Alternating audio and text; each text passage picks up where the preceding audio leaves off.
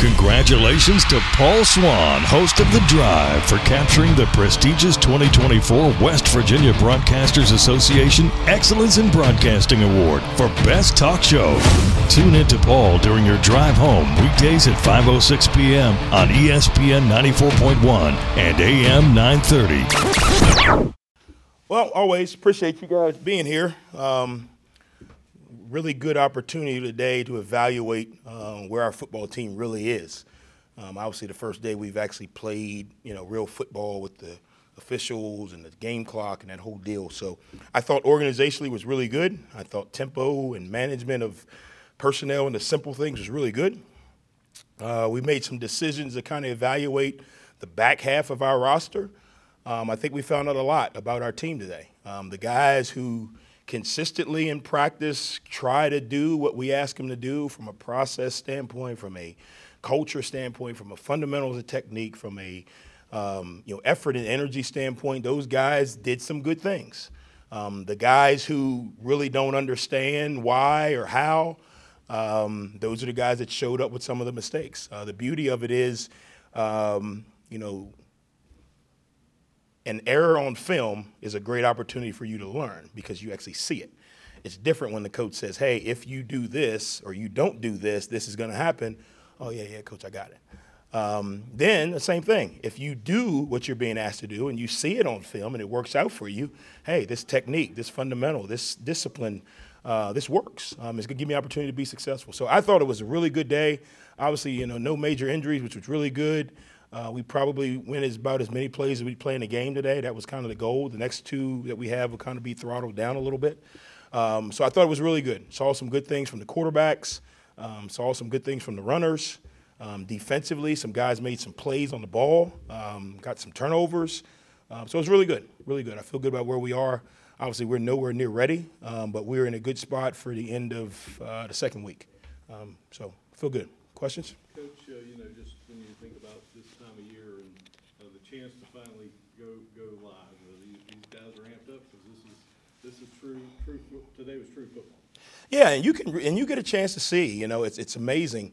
Some guys come out to practice every day and they're vocal and their energy and they're ready to practice. And then as soon as we say the word scrimmage, it's like someone said, final exam, and like the anxiety jumps up on them. And it's good to see that because what you get a chance to do is you get a chance to coach those young men through how to prepare for a game, just like you prepare for practice. You can point that out. Hey, Tuesday you came out here and you were doing cartwheels and you were fired up, in the stretch line. Today you were kind of like we said you had to take the SAT again. Like, you okay? But just to let them know, hey, you got to have the same type of process that you get ready in practice that you do a game. So that's a good thing. The other thing is you get a chance to see some of the guys who have that ability to sustain, because in practice you get, a rack of 4, a rack of 5, rack of 6 plays and you're off. Rack of 4, rack of 5, whatever it may be, and you're off. Well, in the game, you got to kind of play the down distance situation. You may be first down, second down, third down. Offense may get a first down. Okay, you got to reset yourself.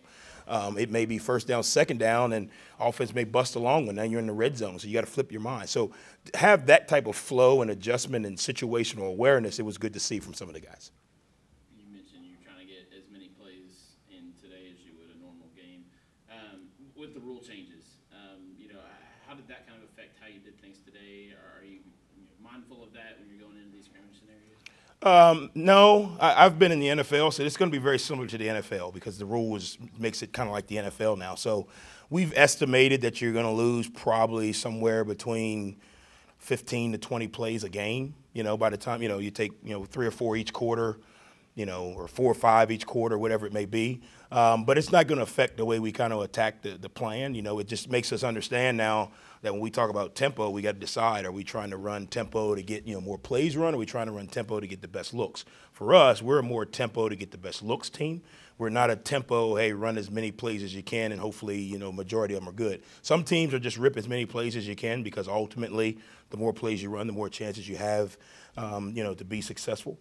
But for us, it's more of a tempo to kind of get the defense in positions where we want them to limit some of the stuff they can do because of the tempo we use. So it won't change much for us, but it is a piece that, we've thought about. We figured maybe 15 plays, maybe 4 or 5 plays a quarter is what we're thinking, which in the grand scheme of it, it shouldn't affect how we operate. At this point last year, I think you mentioned trying to evaluate the back half of your roster. Is it more for those 2s and 3s, these scrimmage type scenarios, or you're trying to figure out, you've got a group of guys, what they can do, you're trying to figure out what everybody else can do? Well, it's a tough spot because everybody still needs to improve. Owen Porter needs to improve. Rasheen Ali needs to improve. But what we've got to figure out is, okay, who are the next group of guys and what can they do before they actually go in the game? So we know, hey, if they go in the game, this is their limitation right now. We can come back next week in practice and say, hey, here's where you are right now, and this is where you got to move forward. I think it's a fine balance. I think with the way we do things, some of the things that we do on Saturdays in a scrimmage situation, we've seen the older guys do, tempo, making sure you're lined up right, making sure you get the communication, understanding that there's a play clock, those type of things. The things that we don't get to see from the back end guys is how do you manage first down, second down, third down, first down, second down, first down, how you manage red zone, how do you manage 3rd and 8 after a 6-play drive. Sometimes you don't get to see that in a simulated situation. So that's why we use Saturdays as a good opportunity to kind of evaluate that. If you came on Tuesday, we would rep Owen Porter probably gets close to 80 snaps a day. You know what I mean? So we just try to balance it with what we're trying to simulate on the days. So that way you get into the season, who's going to play for you when, things don't go right. Perfect example, Kalen LeBourne took probably 70, 80 snaps this time last year because we weren't sure. And we found out what he could do, and now and obviously, knock on wood, he had to go in an opportunity that he probably wasn't coming here thinking, hey, I'm going to be, in this position. But once we knew what he could do, it made us a lot more comfortable knowing, that he had to be the guy. So we try to find out, what guys can do. At least we know their limitations. We know where we got to try to get them to by the end of camp, and we know where they are today. If something happens and they, get a little bit better when they get in the game, we know, hey, you can only play this coverage with this guy because he doesn't understand whatever it may be. So it kind of helps us get a little bit more information on each guy. On the defensive line, how about a guy like Kylan McCracken coming in from Ohio? He's got a lot of experiences. How does he fit into that rotation? And what have you seen from him? Yeah, I think he's done a really good job. He was in a totally different system, a totally different process. First day he got here, he was like, we never ran this many plays in practice. I was like, yeah, that's the only way to improve is repetition. But I think he's fitting great. I think the beauty for him is he came, in the winter. So he was here with the guys. The one thing I think all of these guys have done, all of the transfers, junior college and high school guys, they've come in and said, okay, I'm going to do the things the way you guys do them. Even though I have my own talent and I have my own skill set, I'm going to do everything you guys do because obviously it works. And I want to be great, and I see you guys have had some success, so I'm going to do everything you guys do. And what that's allowed our leaders to do is welcome them in and teach them this is what we do. Usually when you come in, you say, well, I'm coming from such and such school, I'm this, I'm that. Guys immediately kind of do that to you. But every guy that we've brought in has come in and said, hey, what is the culture here? What is the way? What don't we do? What do we do? I want to do exactly what you guys do, and I want to be, I want to be in the mix. And what it's allowed our leaders to kind of bring them guys in and teach them the way. Once you kind of get brought in to the family, it's easier for you to kind of relieve that anxiety and kind of start to perform. And that's what McCrack's been able to do, being that he got here in January. He did that over the winter periods. They saw the way he worked, although it was tough on him for the first couple of weeks. But he kept grinding, and he earned the respect of those guys by doing things the way we do them, and now he's flowing really good. I think, obviously he's going to continue to improve, but I think he'll have a really big year. Another new piece for you this year is J.J. Roberts coming from Wake Forest. Just similar question on what he asked. What have you seen from J.J. and what has he meant so far to this defense? Yeah, J.J. is probably one of the nicest kids I've ever met. The kid is, I yell and I say some words that aren't good, and I look at him and I'm like, I'm sorry. He's a phenomenal kid. But what he's done is the same thing. He's come in, again, his work ethic, his commitment. And then what happens, once you come in with the right mindset and attitude and you make a few plays, then automatically they bring you in. But if you come in with a bad attitude, or I'm from here, or I'm this school, or, you look down on a guy or whatever it may be, it doesn't matter how many plays you make, you kind of get that. And we've been lucky we haven't had that. JJ, obviously being from this area, he knows, the lay of the land. We went to church service last week as a team, and half the church knew JJ, and everybody was like, "Man, you're a legend around here." I was like, "Well, it's a small town," but again, I think when you have guys like that who come in with the right mindset and the right attitude, it allows their talent to earn the respect, and that's what he's done as well. Along that line, then, whenever you are trying to tell your guys that may not be from this area that things are done a certain way around here, this is their school here in Huntington. When you have a guy like JJ, does that make that message a lot easier for you as a coach that you do have a guy like JJ that is familiar and comfortable with this area? Yeah, what's really interesting is because Huntington is so it's communal, maybe is that the word? That, JJ will be walking down the street and 4 or 5 people walk up to him and, "Hey, JJ, glad you're here, happy to see you." And then we'll have a kid, from the West Coast that's walking down the street, and the same group of people will come over to him and say, "Hey, glad you're here. I know you're on the football team." So what happens is it kind of spreads, and the field kind of spreads. It's not like they can really tell, Owen's from here, JJ's from here, but I'm not. It honestly, because it's such a communal town, like when those guys are out, they feel the love, they feel the passion.